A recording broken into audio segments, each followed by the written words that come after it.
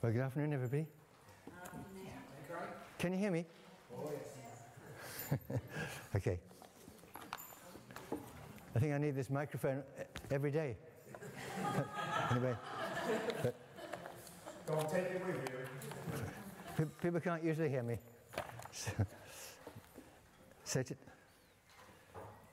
So God willing, we're going to look at this well-known story, which is called the Good Samaritan. And so you may be tempted to think, oh, I know the story of the Good Samaritan. I think I might just have 40 winks, really. Maybe 50. 60. But I just would ask you to take some caffeine, spiritual caffeine, and see if we can. I'm sure there's God's word is always alive. There's always something new. Let's pray about that, shall we? So, Lord, we thank you for your word. We pray that you'd open our eyes to it, Lord.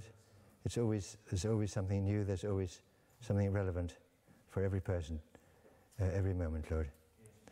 So we thank you for that and ask this in your name, Lord. Amen.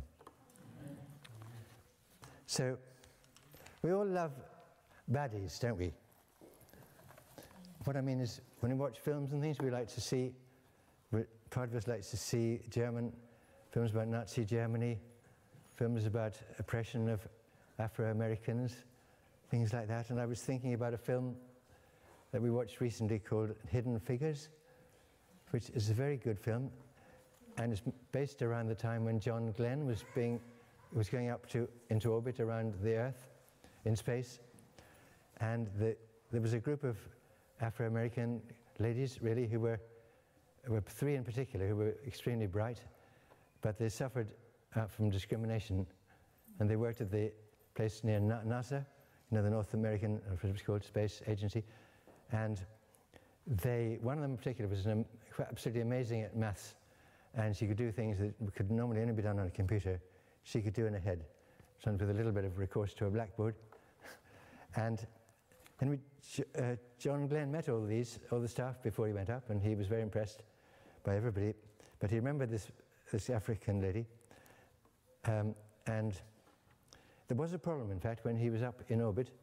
I don't know whether it's strictly true, but definitely in the film it says there definitely was a problem, that they were concerned as to when exactly he should come back to Earth, because the orbit is different. You're on an ellipse when you're going around the world, but when you have to come back, it's different altogether, And so they talked to John when he was up in the space capsule, and he said, "Ask the girl, the smart one."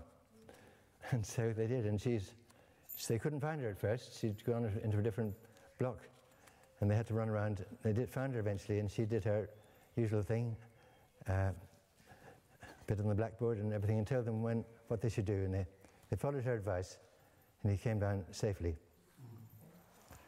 But that didn't. Can you still hear me? That didn't take away from the fact that they all suffered a lot. When they wanted to go to the toilet, they had to go to a different building. They had to go 2 blocks away. There was a whole lot of totally unnecessary racial, ill feeling. So we look at these films and we think, how could anybody be so callous as those white people in those days?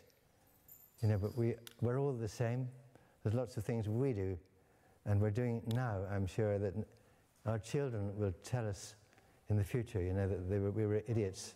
Why couldn't we see? And this week we've had this man, Michael Bashir, who did the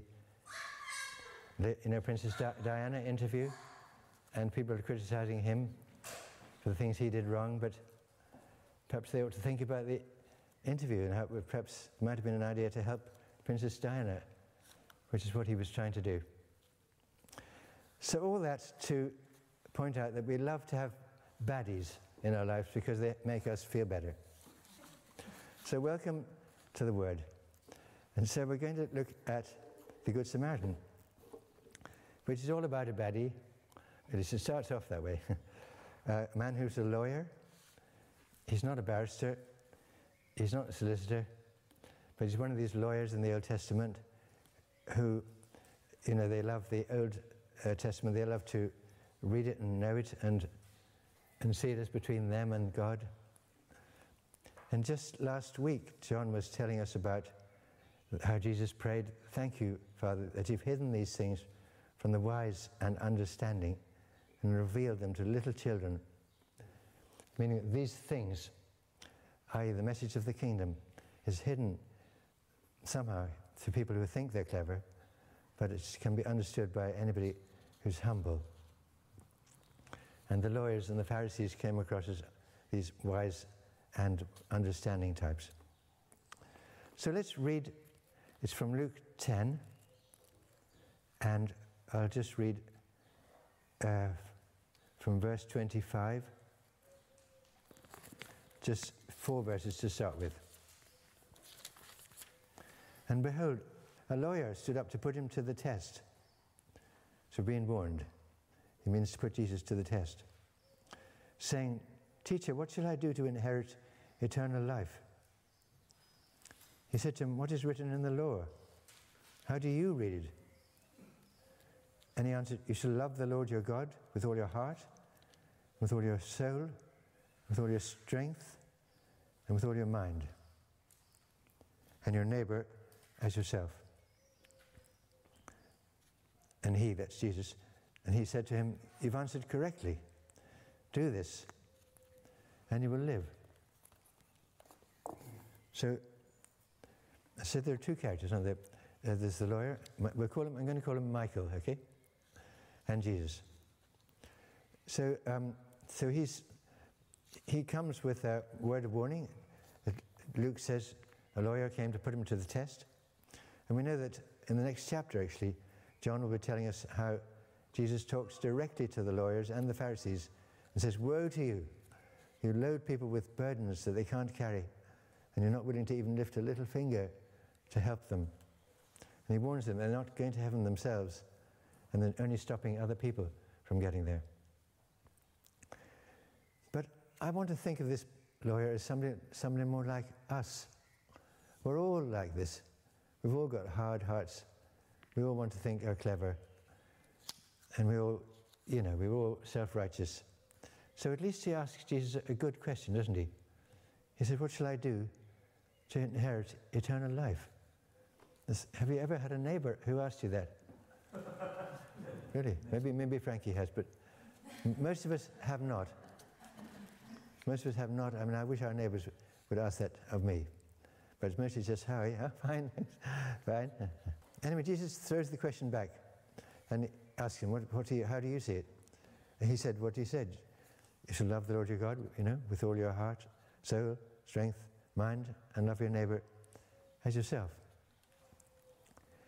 In fact, in the Old Testament it says, so God's laws are good. In the Old Testament, in Deuteronomy, it says about loving the Lord with all your heart and soul and might. It doesn't mention your mind, but I think the mind got added in later. It's common sense, isn't it? You want to be a footballer, you're going to practice, you're going to love it with all your heart and soul and strength, but you're also going to use your head, you're going to want to strengthen yourself, and you're going to practice. So you're going to use your mind. And the Old Testament and in the Psalms, it says, "Bless the Lord, O my soul. All that is in me, bless his holy name." It's the whole idea of everything in me. Bless the Lord. And Psalm 37 says, "Delight yourself in the Lord." And the second part of this, love your neighbor as yourself, comes also from the Old Testament. There's a book of Leviticus.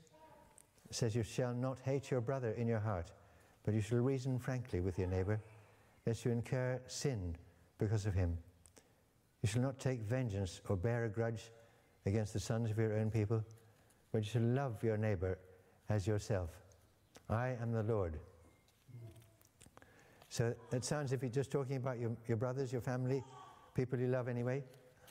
But it goes on to say, "You shall treat the stranger who sojourns with you as the native among you, and you should love him as yourself. For you were strangers in the land of Egypt. I am the Lord your God." So the Lord reminds them that they were living in Egypt, and they didn't enjoy it much. And so, just in the same way, we've got aliens living with us, people from everywhere, and we must love everybody. So it's a command to love strangers, isn't it?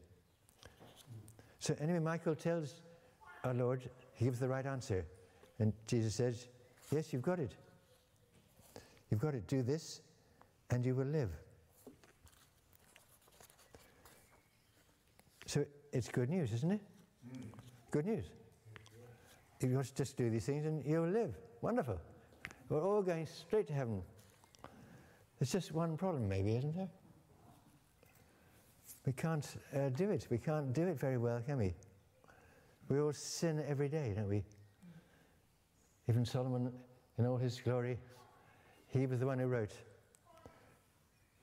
We know, what did he write? Who can say I've kept my heart pure? I'm clean and without sin. Who can say? None of us can say that.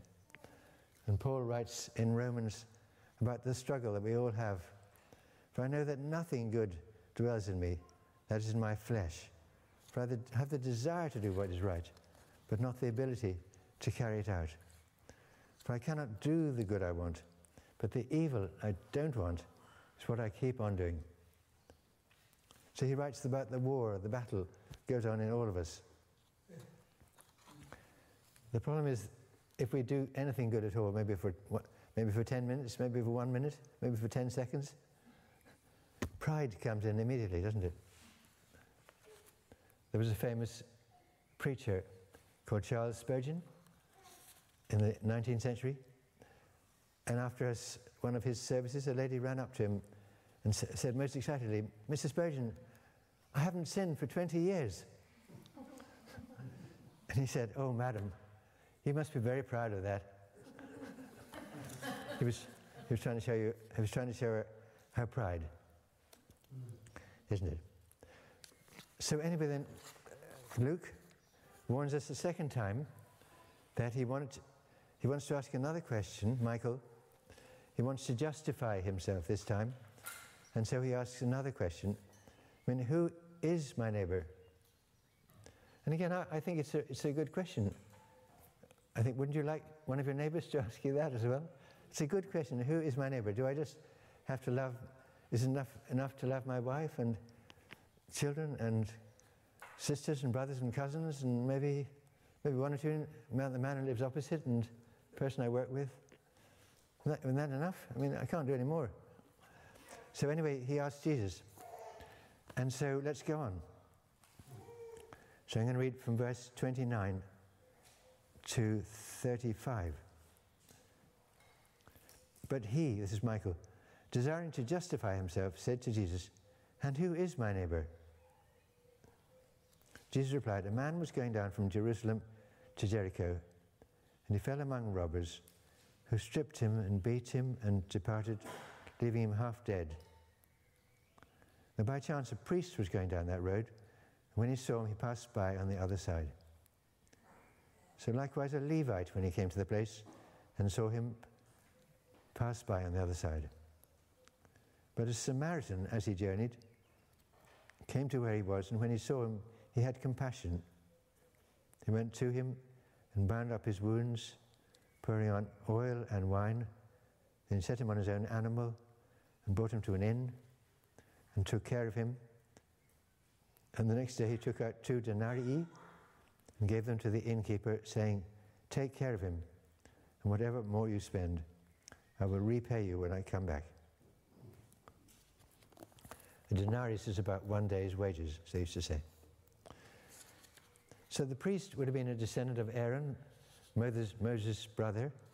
All the priests, came from, and they had their duties, and they used to think of themselves between their lives, living their lives between God and themselves. And perhaps he was frightened. They weren't allowed to have contact with blood and things. He might become unclean. Might be able to do his work that day. Might be unclean for a week. I don't know. Anyway, he passed by on the other side. And the Levite was the same. He would have been a descendant of Levi, so they were sort of close to being the priests, but he wasn't descended from Aaron, so he was they used to assist the priests. But he passed by on the other side as well. So they put their own work, their own time, their own comfort above the man's needs. Now, Michael would be horrified to hear this story about the Samaritan, because the Jewish people thought of the Samaritans as rubbish, despised people. It all goes back to the time of Solomon, who, he sinned towards the end of his life, and then the kingdom was divided, and became Israel in the north and Judah in the south. And both kingdoms fell in the end, didn't they? But the first one fell more severely, and the people of Israel were carried off by the Assyrians and weren't able to come back. And the few that were left behind were forced to intermarry with the Assyrian people, and so they lost their Israelite identity. And so it was really, you might say, the 10 tribes in the north and 2 in the south, and the 10 tribes were more or less wiped out. But anyway, it was the Samaritan who helped. He bound up the man's wounds. He gave his love, he gave his time, gave his money. He gave 2 days' wages at least, and he worked. He did all those things, didn't he? He said, and he was thinking ahead. He had to go to work himself the next day. He said, I've got to go now, but I'll give you this money, 2 days' wages. Look after him, and anything more I'll pay you when I come back. The man might have still been ill, of course, when he came back, in which case he'd have to take him all the way back to Jerusalem, I suppose. But he put the man first. He showed great compassion. He was the one most like Jesus, wasn't he? Can you hear me? Yeah. You sure? Okay. So the crunch comes then, and so Jesus then says, well, which one was a neighbor to the man who was injured? And of course, Michael knows. It means the Samaritan. Notice how Jesus turns it round, doesn't he? Because Michael originally asked, who is my neighbor? And Jesus says, well, which of these men was a neighbor to the man who was injured? So Jesus wants to see, like Michael, to see it's not who's my neighbor, but how can you be a neighbor? What does it mean to be a neighbor? Let's go on. And so Jesus asks, which of these 3 do you think proved me to be a neighbor to the man who fell among the robbers? He said, the one who showed him mercy. And Jesus said to him, you go and do likewise. This must have come as a great shock to Michael, I think. Now, there's a certain word I'm thinking of. This morning nobody could get it, but it's very easy really. It's 13 letters long, if you like crosswords. It's 13 letters long. It ends in Y. It rhymes with facility or agility, and it starts with I. And this underlies everything I've said so far, humanly speaking. Humanly speaking, everything I've said is, oh, come on. Rhymes with ability. Impossibility. Thank you. Very good. It's an impossibility, isn't it? So the teaching is to love God with all our heart, soul, mind, and strength, and love our neighbor all day, every day, all our lives. Then the promise is certainly heaven is there. The problem is, of course, as you all know, we can't do it. But 2 chapters later, Jesus is going to say, fear not, little flock, for it's your Father's good pleasure to give you the kingdom. And in a way, the Gospels, we love to read the Gospels, Matthew, Mark, Luke, and John, but they don't actually tell us the gospel message until the end, do they? When Jesus dies and rises again, then the message becomes clear, that Jesus has died for us, that he knows we can't do it on our own, but he's made provision for us that if we trust in him, we can still go to heaven, even though we don't deserve it, because of his grace. So Jesus was actually the only person, the only God, only man who could ever keep the law, who could ever love his Father like we're supposed to, and could ever love his neighbor like we're supposed to. He was actually the only one. But Jesus came to fulfill that and to make it possible for us. Let's just look at this another way for a minute, shall we? There were three people who came to Jesus. There were probably many more, but three that I'm thinking of with similar thoughts. So there was our friend Michael, who said, "What shall I do to inherit eternal life?" And Jesus tells him to love in this compassionate way. Then there's the rich young man, the rich ruler, who he says, "What must I do to inherit eternal life?" But it's much the same. Jesus tells him to give away everything he has, because that's his stumbling block, and follow Jesus. And there's Nicodemus. He's a Pharisee, but he comes at night because he doesn't want to be seen. He doesn't want his colleagues to know. And actually, he doesn't ask a question. I'm telling a lie, really. But Jesus knows that that's the question which is on his heart. He says, "We know you're from God, because nobody could do the things you do unless he came from God."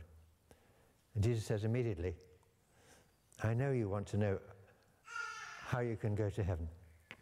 He says, "You need to be born again." And Jesus reveals the gospel to him in John 3. If he believes in him and what he's going to do, then he will go to heaven.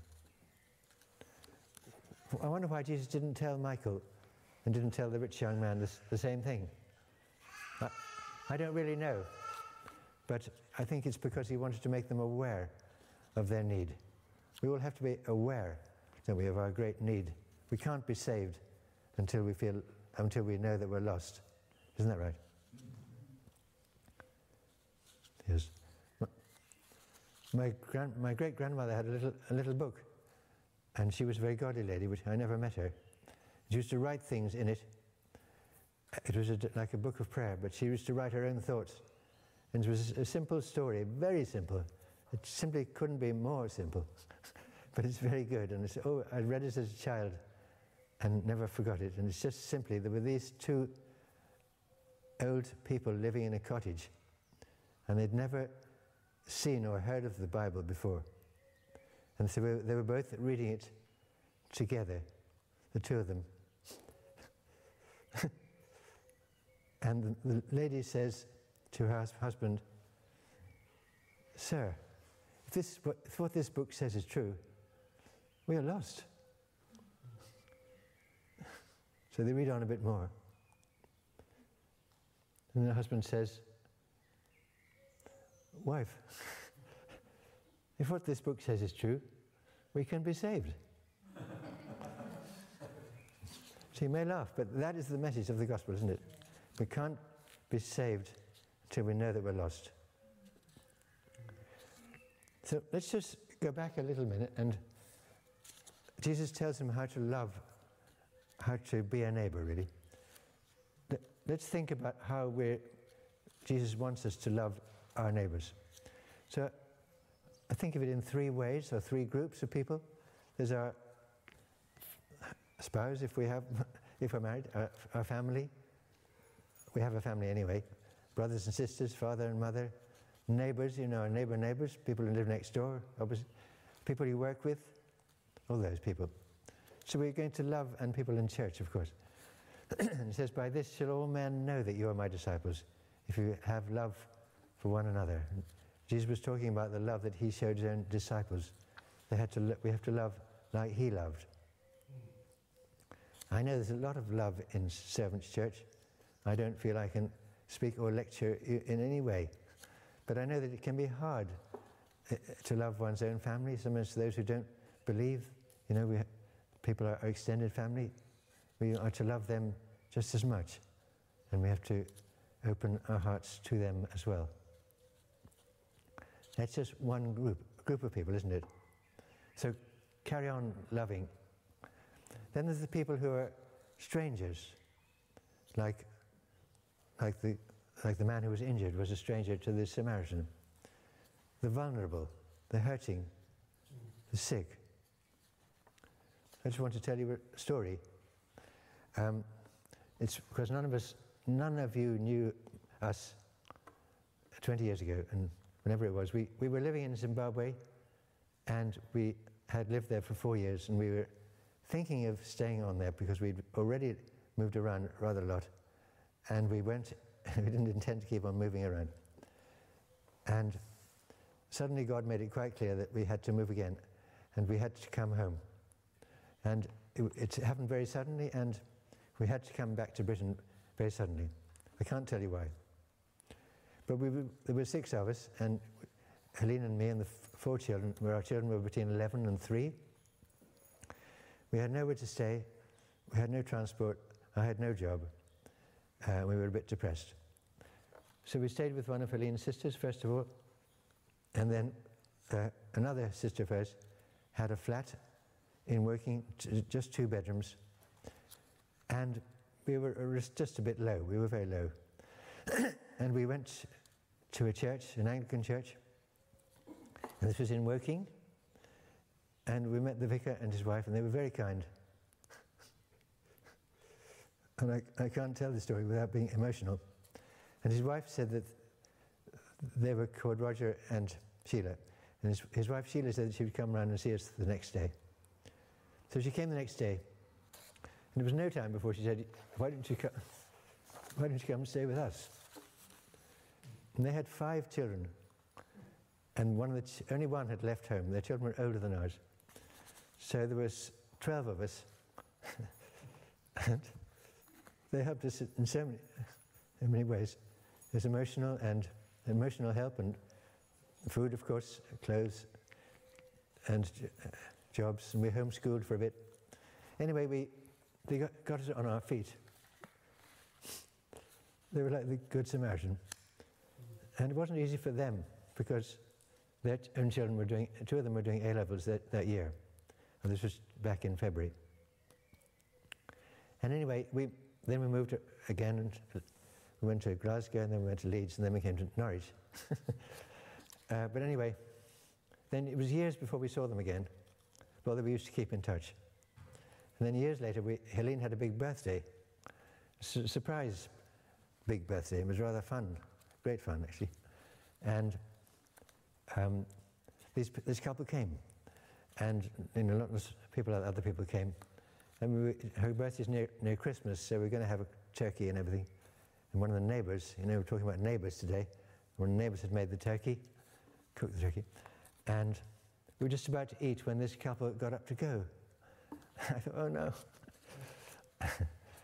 So I rushed out and saying, I can't repay you for all you did for us. I'm so sorry, I can't even repay you today, And they said something beautiful. They said, don't worry, just pass it on. And so I think this is the way God's kingdom works, isn't it? We have times of plenty, and we have times when we don't have much. And we just have to share. And we don't take pride.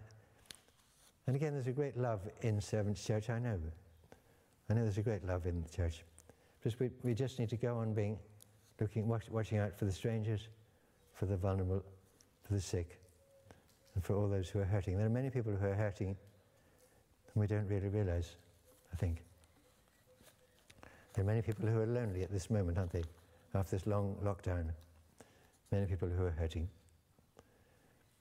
And so I've held off on the Bible verses at this stage, but of course, Jesus says in Matthew 25, says, I was hungry, and you gave me food.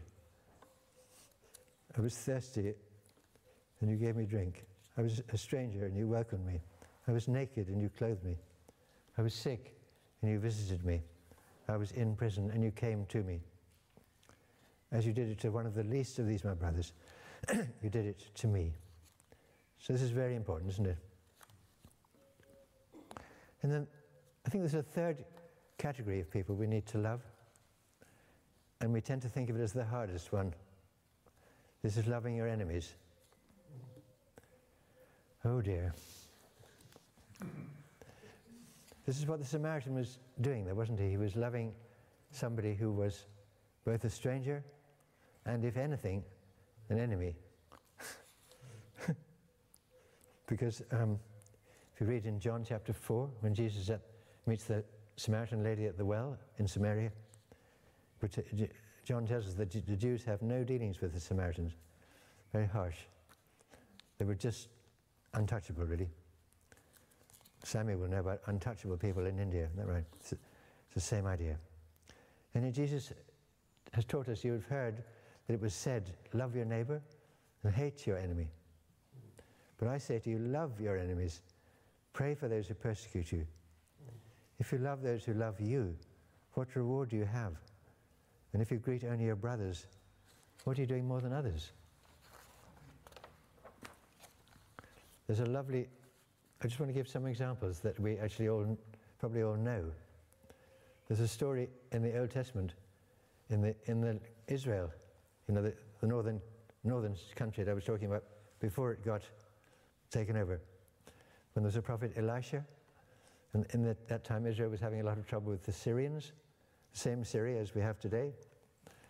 There's a lot of fighting, a lot of people being killed. And then Elisha has a good idea, and he captures a whole lot of soldiers by making them blind. He can do things we can't do, I think.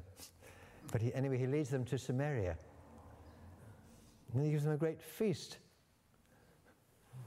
and sends them home. And the Bible writer casually says, so they didn't have any more fighting. So that's a wonderful way, isn't it? Hospitality. And then Jesus, when he was on the cross, when he was dying, well, before they put him on the cross, he said, Father, forgive them, for they don't know what they're doing. And the centurion, watching, he saw this, and he believed. He said, truly, this was the Son of God. And Stephen, you remember the first martyr, Stephen, when he lay dying, when he was being stoned, he said, Lord, don't hold this against them. And Saul, who became Paul, he saw that.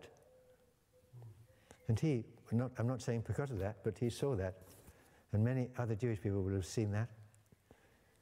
And Paul was converted later, wasn't he?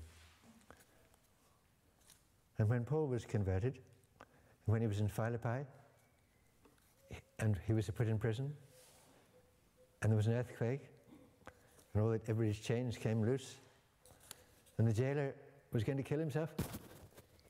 And Paul said, no, don't. We're all here, Paul said. Love your enemy. It's as if to say, don't harm yourself, we're your friends. And what did the jailer say? He said, what must I do to be saved? It has a powerful effect, doesn't it? When we can love our enemies, it's not easy. When we can do it, it seems to have a particularly great effect, doesn't it? And Paul writes in Romans, if your enemy is hungry, feed him. If he's thirsty, give him something to drink. By doing so, you'll heap burning coals on his head. And then he adds to this, don't be overcome by evil, but overcome evil with good. Now, you've all heard of Abraham Lincoln. He had this extraordinary life, fairy tale life, really. He was born into a very, very poor family, so poor that there was one wall in their house which was incomplete. The wall had not been built. And for years it wasn't built. They didn't have enough money. And he had less than a year of schooling in his whole life. And then he ran a shop for a little while, and he was known to be the honest Abe. He was so honest. But he was a Christian, that was the main thing. The most important thing was that he was a dedicated Christian. And he used to look a bit like Zach. He was very tall and strong and wiry and gentle. Except that he was very hairy. Abraham Lincoln also had lots of hair all over. And there was an enemy of him called Edwin Stanton, who was an American in politics at that time, who hated hated Lincoln for some reason and was very rude about him and called him the gorilla because of all this hair he had, or the original gorilla. And this was at the time when Lincoln was coming up. It was a presidential, election. So unfortunately for Mr. Stanton, or maybe fortunately, Lincoln was elected. Oh dear. What can happen to Mr. Stanton now? But when Lincoln formed his cabinet, he asked Mr. Stanton to join him. Come. And Lincoln's friends said, "What did you do that for?" But he used to say, "Well, he's the best man for the job, isn't he?" And so the two of them worked together. Mr. Stanton was completely won over by the kindness. And then and they were tremendous friends. I mean, Lincoln also relied on him. He made him his war. There was a civil war. Then he made him the war secretary. And there was a great friendship. And then came that terrible day when Lincoln was assassinated. And Stanton was really broken about this. And he wanted to speak at the funeral. And he did speak, and he said, and he looked at the body and said, "There lies the most perfect leader of men that the world has ever seen." So it's a wonderful example of overcoming evil with good, isn't it? This is what people might say, how can you overcome, what does Paul mean? Don't be overcome by evil, but overcome evil with good. So we can do it. It's not easy. Lincoln used to say, hold your friends close and your enemies closer. I mean, I've had enemies in life and at work mainly and things like that, and we've invited them for meals, and I can't claim any great success or any great conversions, but I do believe that if we take opportunities to help our enemies, because people who really, really don't like us, it is really important in the kingdom. If you read the Open Doors literature and stuff, there's a story of Muslim militants attacking churches. In one case, they came along to a group of believers like this, and they come up against the wall. They all had rifles, and then they said, "Now, anybody who doesn't, if you don't value Christianity more than your own life, you can go." So a lot of people went, and then they left about 5 or 6 up against the wall, and they were expected to be shot. In fact, these men put their guns down and said, "No, you're obviously real Christians. Will you please tell us about Christianity?" So that's quite rare, isn't it? So what happened to Michael himself? Well, we don't know really. We're not told. I mean the lawyer. But we do know that after Jesus' death and his resurrection, many Jewish leaders must have turned to believe in him. In fact, the same Luke writes the book of Acts, and in Acts chapter 6, he says a great many of the priests became obedient to the faith. That's a wonderful thought, isn't it? So what can we conclude from all this? I've said a lot. What does it all mean? Well, firstly, God's laws are really good. We must love God with all our heart and all our mind, and all our soul and all our strength and all our mind, and love our neighbours as ourselves. The stranger, the sick, the enemy. We must, as far as possible, love everybody as much as we can, as much as we love ourselves. But humanly, it is impossible. So we see our need for a Saviour. But we've got a Saviour. Jesus has come, and we have put our trust in him. And with him, all things are possible. So every time we fail, we just come to him and say, "Lord, forgive me." We come to the cross every day, every hour. And he will strengthen us with his love and with his kindness and with his strength and with his mind. And gradually we are transformed, aren't we? Gradually we're being sanctified. We will have 1,000,000 miles to go, but he's the one who can forgive us always. And the more we love, the more we grow, the more we see how much God loves us and how much He has loved us through the cross and everything else, the more we can love Him and love others. And every time we can love the stranger, the sick, or the enemy, God can work through us, I believe, and we can help to, He can help. We can do our little bit, to see the growth of the kingdom.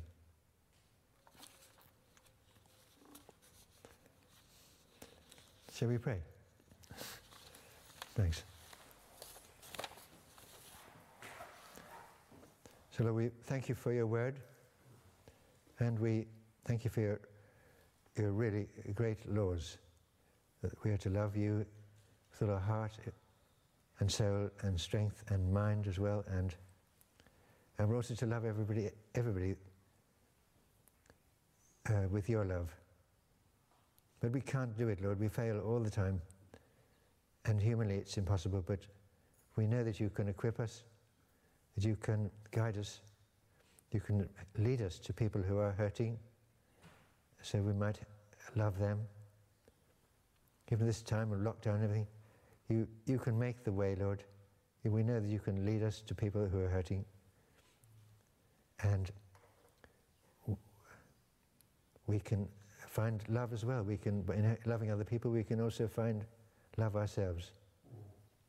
So please help us to be your servants, to be loving, to be the people that you want us to be.